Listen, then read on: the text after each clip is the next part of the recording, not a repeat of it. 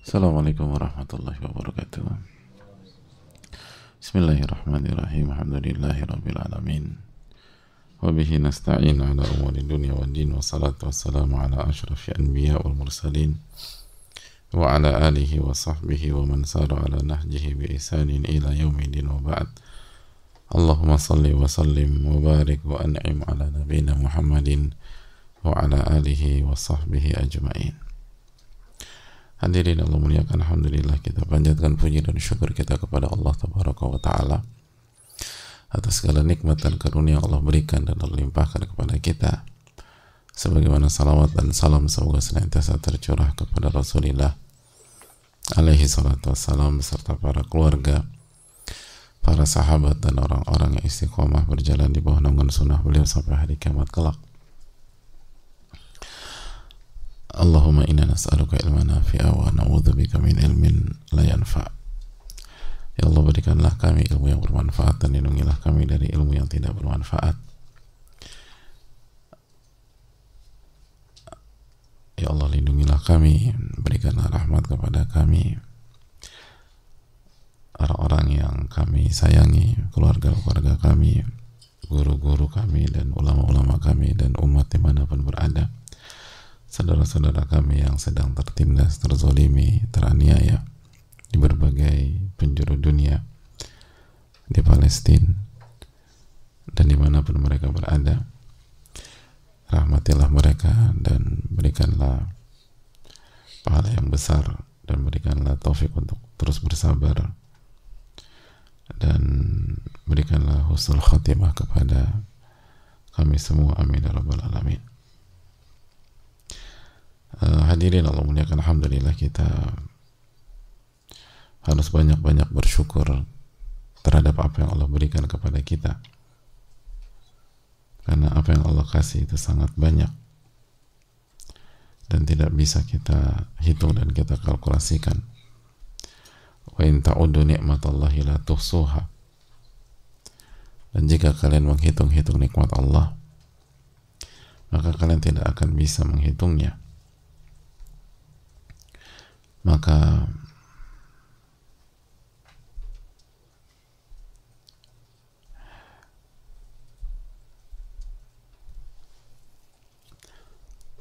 tugas kita adalah berusaha bersyukur dan beristighfar atas segala kelalaian kita. Dan hadirin Allah muliakan, sebagaimana yang juga kita ingatkan bahwa keberhasilan itu dengan dua hal, dengan ilmu dan mimpi besar, dengan ilmu dan jiwa besar, ilmu dan ulul himmah, semangat yang tinggi dan semangat yang besar. Itu yang ditekankan oleh para ulama.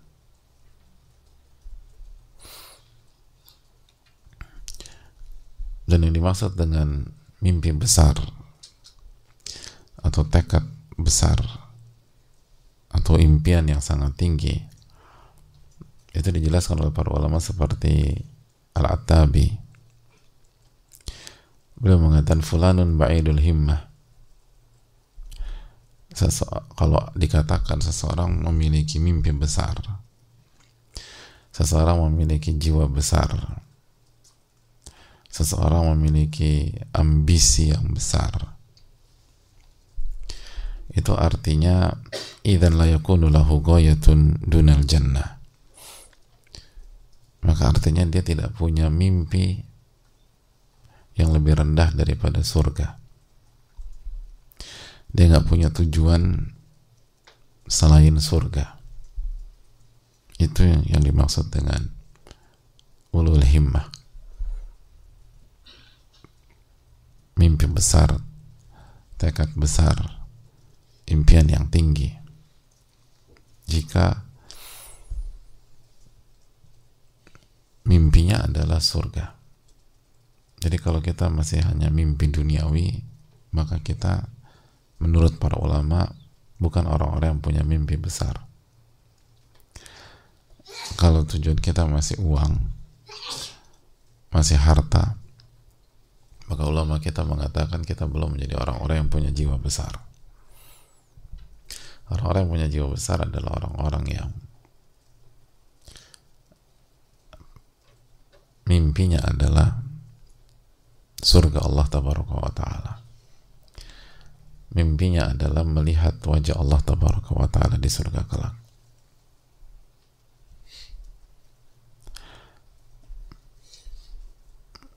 Itu mimpi yang paling besar. Dan kalau itu mimpi seseorang, maka dia harus menyimak sabda Nabi SAW, wa khuffatil jannatu bil makarih. Surga itu ditutup atau dipagari atau dikelilingi hal-hal yang tidak enak menurut syahwat kita, yang tidak disukai oleh syahwat kita.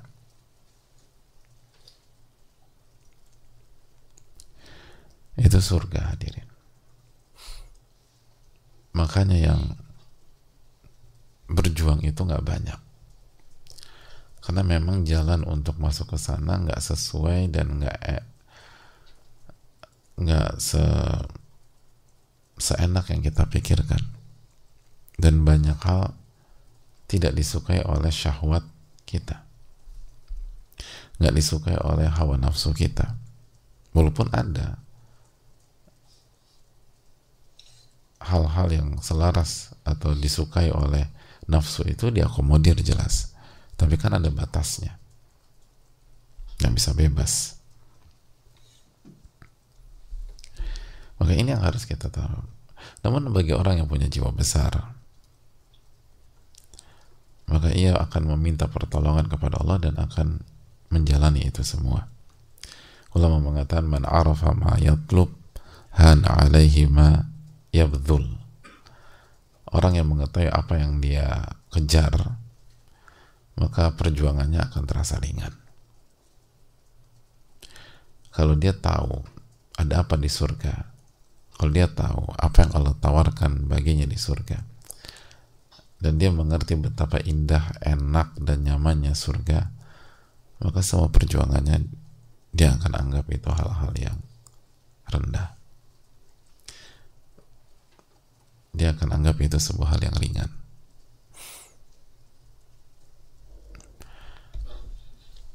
Sama kayak kalau ditanya, 1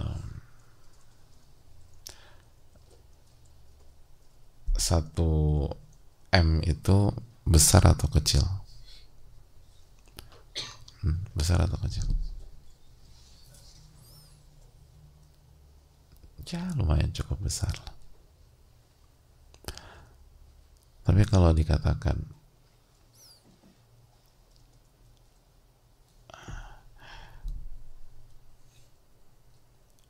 ada rumah di Menteng luasnya 3000 meter dijual dengan harga 1 M. 1 M itu besar atau kecil?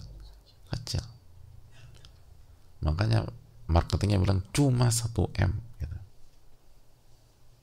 Jadi bahasanya juga cuma 1 M. Padahal seumur hidup kita nggak pernah ngeliat uang sebanyak itu misalnya. Tapi begitu 1 M sama dengan rumah 2000 atau 3000 meter di Menteng, itu 1 M kecil, nggak besar.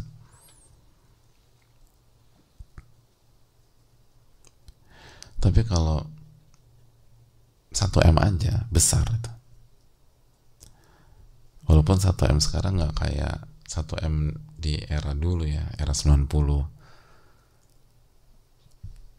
Kayaknya kalau 1 M era 90 tuh udah benar-benar kayak apaan tahu ya. Tapi sekarang masih besar.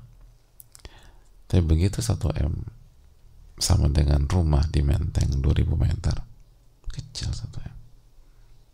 Itu tadi, kita berjuang, mungkin kita kelaparan, kita nggak punya duit, terus dikatakan hidup ini berat bro gitu.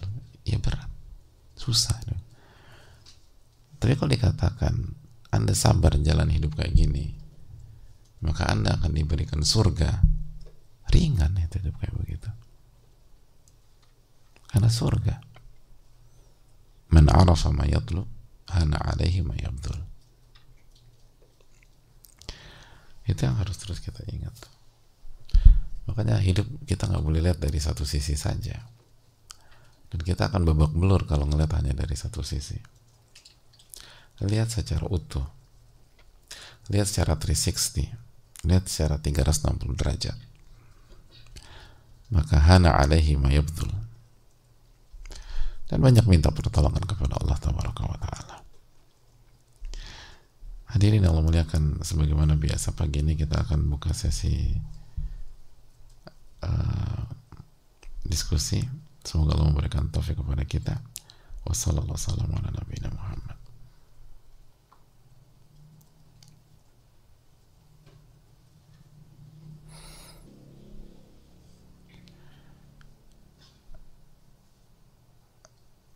Assalamualaikum warahmatullahi wabarakatuh. Ustadz, waalaikumsalam warahmatullahi wabarakatuh. Barakallahu fikum, fikum barakallah. Izin bertanya, saya baru hijrah dan masih banyak belajar, namun seorang teman minta diajarkan untuk belajar hijrah. Apa yang harus saya lakukan dengan ilmu yang masih dalam proses pembelajaran ini? Dan bagaimana cara mengajak teman-teman yang lain agar bisa ikut belajar bersama-sama? Mohon nasihatnya. Syukran jazakallahu khairan. Semoga Allah mudahkan kami serta istiqomah, amin ya rabbal alamin. Yang pertama, jangan lupa doakan ulama, hadirin. Jangan lupa doakan Imam Nawawi rahimahullah. Itu terlihat sepele, tapi itu dalam konsep kita. La yashkurullah man la yashkurun nas. Tidak bersyukur kepada Allah orang yang tidak bersyukur kepada manusia. Dan sudah kita katakan bahwa opsi pertama adalah berusaha membalas dan mendoakan orang yang berjasa kepada kita. Dan kalau kita tidak mampu membalas, maka doakan. Man sana ilaikum ma'rufan fakafi'uh. Barang siapa yang berbuat baik kepada Anda, maka balaslah. Fa'ilam tukafi'uh. Dan kalau kalian belum bisa balas, maka doakan sampai kamu berpikir kalian bisa membalasnya. Tapi kalau jasanya adalah mengajarkan ilmu, gimana cara balasnya? Artinya kita tetap harus berusaha membalas, tapi sebanyak apapun dunia yang kita kasih misalnya, nggak akan bisa menggantikan jasa ilmu. Maka opsinya adalah doakan terus dan berusaha membalasnya. Nah, kalau seperti Imam Nawawi rahimahullah sudah wafat, maka benar-benar kita harus banyak-banyak mendoakan beliau dan ulama-ulama kita. Agar apa? Agar kita termasuk orang-orang yang bersyukur. Dan Allah berfirman, wa qalilun min ibadiyasy syakur, sedikit hambaku yang pandai bersyukur. Dan kalau kita pandai bersyukur, la azidannakum, kata Allah dalam surat Ibrahim ayat 7, aku akan tambah nikmat itu. Dan kalau kita tidak bersyukur, wala in kafartum inna adzabi lasyadid, azabku sangat pedih. Azabku sangat pedih. Jadi itu hal yang urgent. Dan itu kultur kita. Dan memang banyak dari kita nggak terbiasa dengan itu.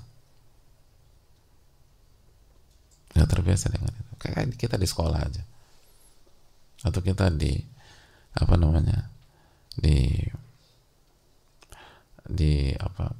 di sekolah atau di seminar atau di kampus, siapa yang antara kita doakan guru-guru kita itu? Atau sebelum bertanya kita doakan dulu. Nah, ini yang harus dirubah. Jadi menunjukkan keutamaan dan ketinggian value kita. Islam itu ya'lu wa la yu'la. Islam itu sangat tinggi dan gak ada yang lebih tinggi. Jadi jangan pernah lupa itu, karena itu akan berdampak ke kita. Kalau kita sampai gak mendapatkan gelar bersyukur, akhirnya kita kufur nikmat. Inna adzabi lasyadid, azabku sangat pedih. Yang pertama, hadirin sekalian, saya baru hijrah dan masih banyak belajar. Namun seorang teman minta diajarkan untuk belajar hijrah. Yang pertama yang harus kita lakukan, banyak-banyak minta pertolongan kepada Allah. Dan syukuri nikmat hijrah kita, syukuri nikmat taubat kita, syukuri nikmat hidayah kita. Lalu yang kedua harus kita camkan bahwa secara umum perjalanan ini panjang. Dan kasus orang-orang yang diberikan hidayah, lalu semangat di awal-awal, lalu kehilangan bahan bakar di pertengahan jalan, lowbat pertengahan jalan, dan akhirnya tersungkur dan kembali lagi, itu nggak sedikit.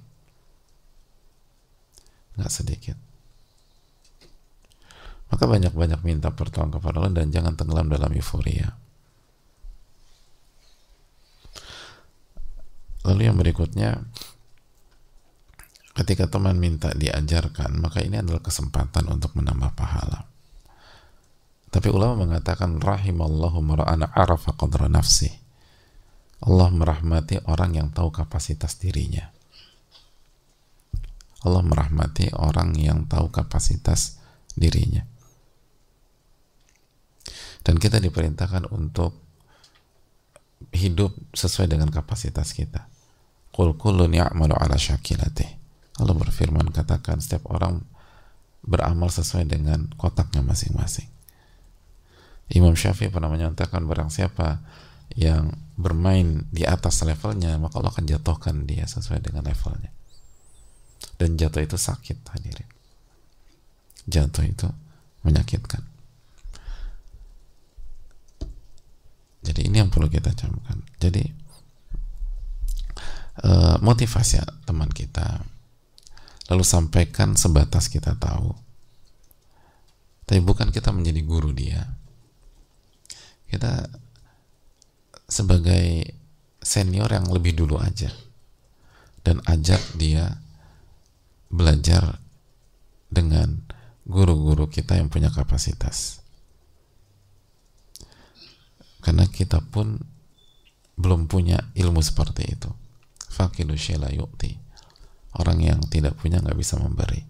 Sebatas motivasi, sebatas kita mengajak apa yang sudah kita pelajari, ya. Tapi mengajar layaknya guru nggak bisa. Itu butuh belajar yang jauh lebih dalam. Lalu tunjukkan keteladanan. Ada banyak orang nggak mau belajar, nggak mau ngaji, nggak mau datang ke kajian karena sebagian orang yang ngaji itu tidak bisa menunjukkan profil orang-orang beriman yang berakhlak mulia. Jadi kan mereka bete juga gitu. Gue nggak mau ngaji, teman gue habis ngaji aneh gitu, nyebelin, jadi sosok eksklusif gitu, udah nggak asik lagi. Tapi kalau kita setelah belajar, setelah ngaji, kita amalkan, lalu kita baik, kita berakhlak mulia, kita helpful, kita banyak bantu orang, kita jadi pendengar yang baik, kita punya empati yang besar, kita support, maka dengan izin Allah, teman-teman juga dia belajar di mana sih? Gue tahu dia dulu tuh nggak kayak begini. Dulu tuh dia nyebelinnya minta ampun. Sekarang kok asik orangnya. Kok dia baik sekarang. Ini ngajinya bener ini kalau gini. Ini berarti ngajinya nggak ekstrim. Buktinya dia jadi baik. Justru sebelum ngaji dia ekstrim, misalnya.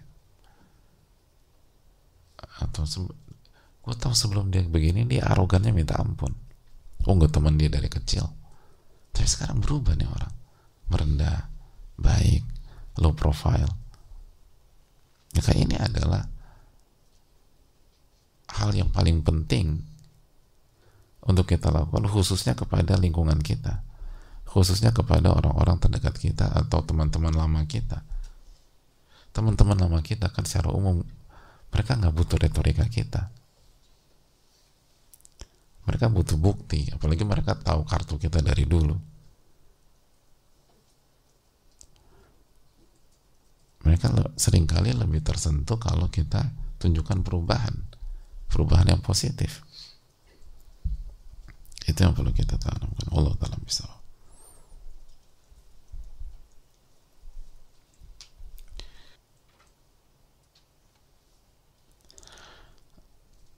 Assalamualaikum warahmatullahi wabarakatuh. Waalaikumsalam warahmatullahi wabarakatuh. Semoga Allah merahmati Imam Nawawi rahimahullah beserta keluarganya.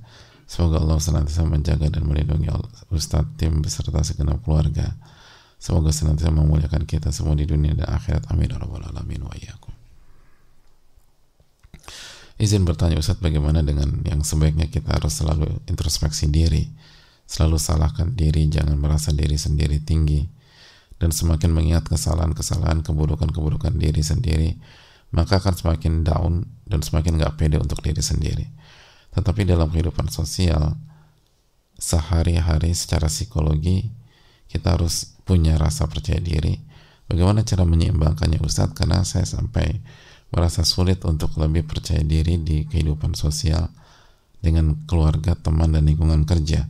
Terima kasih. Jazakallahu khairan. Assalamualaikum warahmatullahi wabarakatuh. Hadirin Allah muliakan, hendaknya ketika kita memahami sebuah konsep, kita pahami secara utuh. Makanya itu tadi pentingnya 360 degree untuk memahami sebuah hal. Kita harus lihat tuh 360 derajat. Baru kita akan mendapatkan konsep utuhnya. Sama kayak itu tadi kan, apabila kita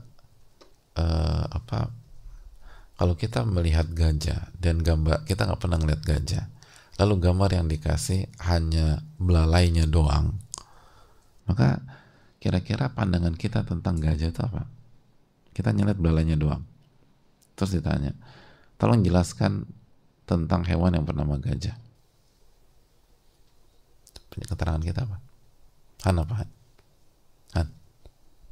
Han ya Allah. Apa gajah itu?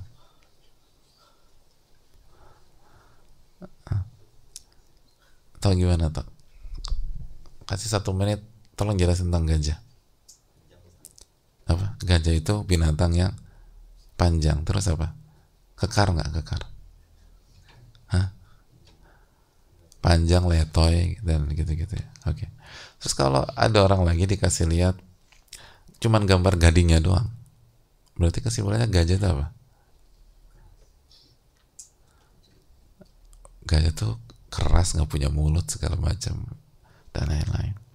Kita nggak akan bisa dapat kesimpulan tentang gajah.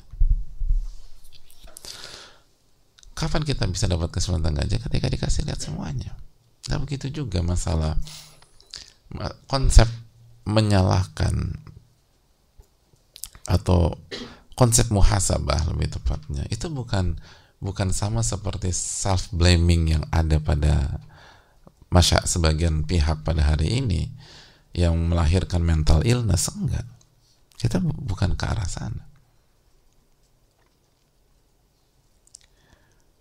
Makanya kan sebagaimana Tazkiratus Sami kita bahas, harus ada rasa khawatir dan di waktu yang sama harus ada rasa harap. Jadi kalau kita hanya belajar tentang khauf, tentang takut saja, maka kita nggak akan dapat message-nya, kita nggak akan dapat konteksnya, kita nggak akan dapat kesimpulannya.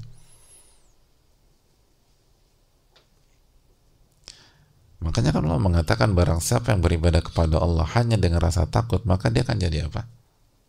Apa kata para ulama? Haruri. Dia akan ekstrim. Kalau beribadah hanya mengandalkan rasa takut. Terus Allah mengatakan kalau orang beribadah hanya mengandalkan rasa harap saja, berhasil? Enggak, dia missing the context. Kata ulama dia akan jadi apa? Murji. Dan kalau ada orang beribadah hanya mengandalkan rasa cinta saja, maka dia akan berhasil? Enggak. Dia akan jadi apa? Zindiq. Itu keterangan para ulama klasik kita. Jadi gimana agar menjadi hamba Allah yang utuh? Anda harus kuasai seluruh konsep itu secara utuh. Lalu fa'ati kulladzi haqqin haqqah, dan tunaikan setiap amalan hati itu haknya masing-masing. Maka baru dapat keutuhan karakter seorang muslim, itu poinnya. Makanya butuh waktu. Butuh waktu. Itu secara the biggest picture-nya, itu secara gambaran besar. Kalau kita hanya melihat secara satu sisi, itu sering karena kita kehilangan konteks. Dan begitu kehilangan konteks, salah paham. Begitu salah paham, kita bisa menyimpang. Nas'alullah sama al-afiyah wa na'udzubillah minad dhalalah. Jadi itu poin. Ulama kita itu menyalahkan senantiasa atau punya hidupnya itu menyalahkan diri atau dosa-dosa sendiri, tapi nggak ada yang kehilangan kepercayaan diri. Mereka nggak kena mental illness, mereka sangat optimis. Kenapa demikian? Karena utuh, karena mereka mengamalkan seluruh dalil, bukan secara parsial. Mereka mengamalkan dalil abu ulaka bi ni'matika alayya wa abu ubi dhanbi. Aku akui seluruh nikmat-nikmat yang kau berikan kepada aku, dan aku akui seluruh dosa-dosaku. Aku ini salah saya. Gitu. Tapi mereka juga di waktu yang sama mengamalkan hadis Nabi SAW, yu'jibunil fa'lu. Aku tuh kagum dengan optimisme. Mereka juga di waktu yang sama mengamalkan firman Allah, la taqnatu min rahmatillah innallaha yaghfiru dzunuba jami'a. Jangan pernah putus asa dari rahmat Allah. Allah ampuni seluruh dosa jika kalian bertaubat.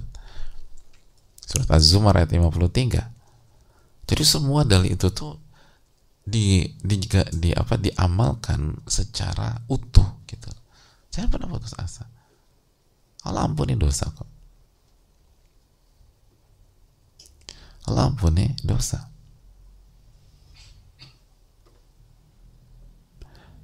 Ingat, dosa itu fungsinya bukan membuat kita minder, terpuruk, putus asa, dan gak percaya diri, bukan itu. Fungsi dosa adalah al-luju ilallah, kembali kepada Allah Subhanahu wa ta'ala dengan penuh kerendahan, dengan penuh kehinaan, dan dengan penuh harapan dan rasa cinta, sehingga hasilnya akan positif. Dengan penuh rasa takut dosa saya, tapi dengan harapan, karena kita punya Rabb yang maha baik. Dan begitu kita tahu bahwa Allah senantiasa memaafkan kesalahan kita, akan lahir cinta kepada Rabbul Alamin.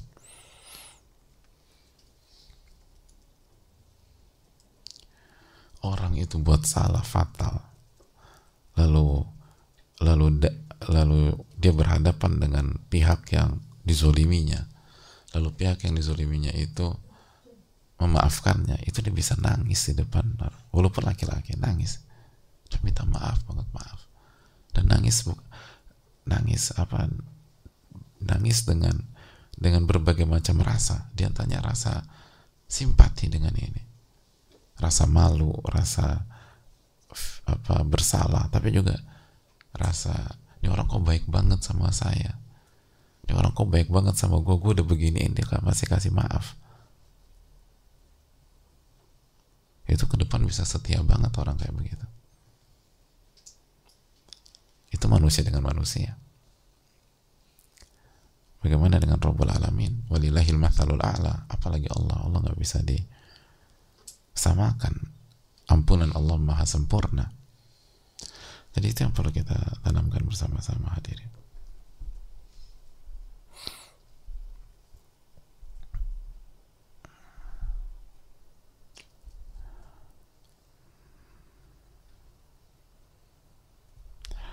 Oke, pertanyaan berikutnya.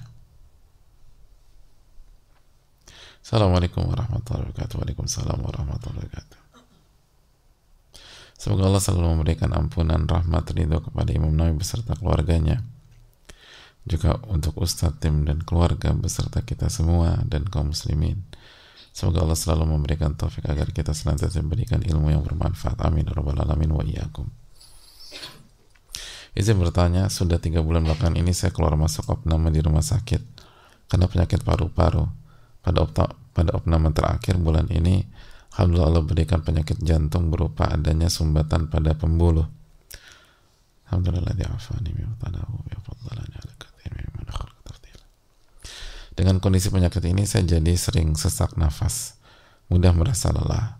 Ustadz, kadang saya merasa mendekati ajal ketika sedang kambuh, dan hal ini membuat saya mudah drop mentalnya.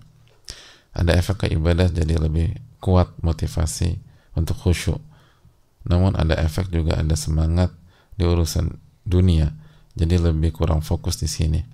Bagaimana ya Ustadz untuk tetap mempunyai semangat dan tetap berpikir positif atau sehat pada kondisi seperti ini agar tidak salah arah menyikapi kondisi sakitnya saya? Bagaimana supaya mentalnya tidak mudah drop saat sedang kambuh-kambuhnya? Semoga Allah mudahkan Ustadz membimbing saya dan kita semua. Jazakallahu khair Ustadz, dan terima. Barakallahu fikum barakallahu iyyakum. Hadirin Allah muliakan. Yang pertama, semoga Allah memberikan pertolongan kepada kita dan kepada penanya, dan diberikan kesabaran, dan semoga Allah memberikan kesembuhan atau diberikan yang terbaik. Amin ya rabbal alamin. Kondisi sesak nafas memang berat, hadirin, dan artinya saya pribadi bisa mengerti, nggak mudah, dan orang yang pernah ngalamin itu bisa ngerasain. Itu memang benar, kayak perpisahan itu sudah di depan mata. Perpisahan itu sudah di depan mata. Jadi memang tidak mudah dan tidak ringan. Makanya 3 bulan menjalani ini itu bukan hal yang mudah dan gampang. Antum kita jalankan 3 bulan, 3 menit gitu. Sesak nafas itu kayak luar biasa. Oleh karena itu yang harus kita camkan ini menunjukkan bahwa manusia itu lemah, hadirin. Wa khuliqal insanu dha'ifa. Manusia itu diciptakan dalam kondisi lemah. Maka sadarlah dan jangan tenggelam dalam euforia dunia, tenggelam dalam euforia kenikmatan yang semu, karena pasti ada akhirnya. Dan bagi kita yang belum pernah ngerasain hal-hal kayak gitu, bukan berarti kita akan sehat selama-lamanya. Akan datang sebuah waktu di mana kita akan hadapi hal-hal itu. Bukankah ajal itu hak? Kata para ulama, ta'ti lakal ayyamu ma kunta jahila. Akan datang hari-hari yang saat ini kalian berpikir itu misteri dan kalian nggak ngerti sama sekali. Tapi hari-hari itu akan datang. Dan hidup ini diputar sama Allah Subhanahu wa taala. Ada kadang nggak selamanya kita di atas. Nggak selamanya fisik ini dengan mudah kita kontrol.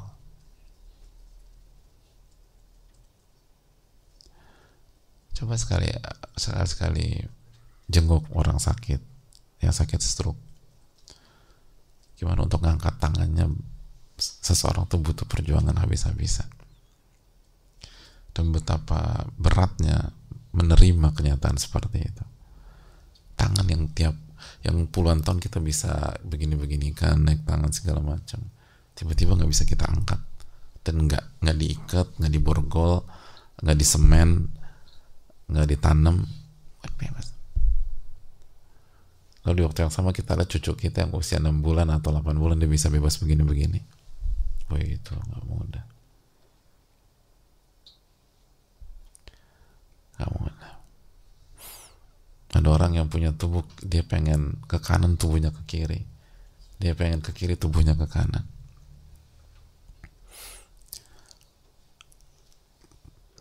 Belum lagi orang-orang yang puluhan tahun itu hidup dengan mentalitas juara gitu. Itu justru terkadang sangat berat. Ada banyak orang-orang mental juara yang selama ini tuh motonya pasti bisa, saking mental juaranya lupa bilang insya Allah. Ada banyak orang kayak gitu, pasti bisa, tiba-tiba Allah uji nggak bisa, dan benar nggak bisa. Orang manusia lemah, nggak bisa, dan dia harus makan omongannya sendiri pasti bisa. Itu nggak bisa gitu. Dia pengen berdiri nggak kuat, dia pengen nyatet, dia nggak bisa, dia nggak bisa nyatet. Dia pengen jalan nggak bisa. Padahal beberapa waktu yang lalu dia bisa lari, dia bisa loncat, dia bisa segala macam, dia bisa itu. Apalagi bernafas. Poinnya adalah kalau itu aja membuat orang terpuruk. Sesak nafas berat hadirin. Nggak bisa ngangkat tangan itu secara umum nggak ada konsekuensi kematian, kan begitu? Atau cukup jauh lah dengan melihat kematian. Tangan nggak bisa diangkat, itu aja membuat orang jatuh. Ini sesak nafas. Oleh karena itu nggak mudah dengan hal-hal demikian. Maka minta pertolongan kepada Allah dan sadari hakikat manusia, bahwa manusia itu lemah. Manusia selemah itu loh kita gitu loh. Jadi kalau kita sehat, ya kita tahu nggak hadir, misalnya tahu nggak teman-teman manusia itu lemah? Pasti jawabannya tahu, gue juga ngerti kali, gue juga madrasah, gue juga pondok segala macam. Iya, karena Anda lagi sehat. Begitu Anda sakit, dan untuk menghirup nafas panjang aja nggak bisa, gitu.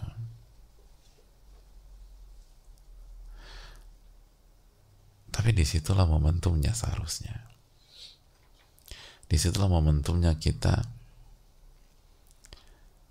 memahami wa khuliqal insanu dha'ifa. Manusia itu diciptakan dalam kondisi lemah.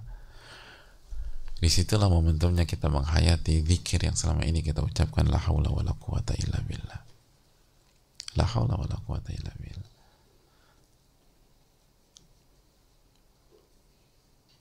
Kalau kita dari kondisi bisa melewati semua tantangan dengan kaki kita, dengan otak kita, dengan fisik kita, dengan tangan kita, memang lisan ini bisa mengucapkan la haula wala quwata illa billah. Tapi apakah hati mentadaburi? Belum tentu, hadir. Ketika kita nggak bisa ngapa-ngapain, lalu kita ucapkan la haula wala quwata illa billah, itu dalam, itu dalam.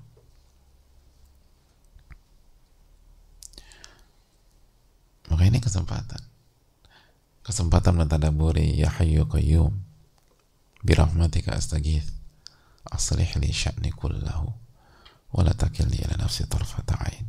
Dan jangan tinggalkan aku walaupun sekejap mata. Itu. Ini waktunya meresapi betapa rendahnya hamba dan pentingnya hamba kembali kepada Rabb-Nya dan tunduk, tadarru, dan menghamba kepada Allah Subhanahu wa Ta'ala. Dan begitu kita berhasil untuk selalu mengingat Allah, maka Allah akan berikan ketenangan. Ala bi dzikrillahi tatmainnul qulub. Katakanlah dengan mengingat Allah hati jadi tenang.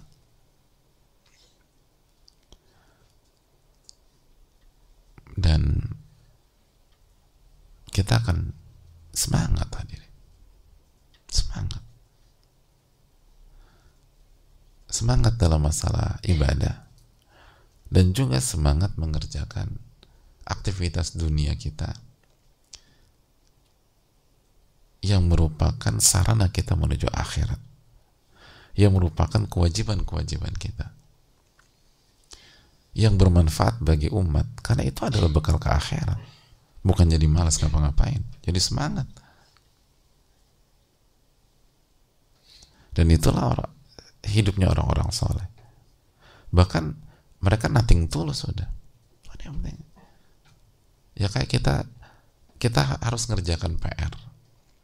Semangat kita ketika PR itu dikumpulkan 3 bulan lagi dengan PR itu dikumpulkan besok, kan beda semangatnya.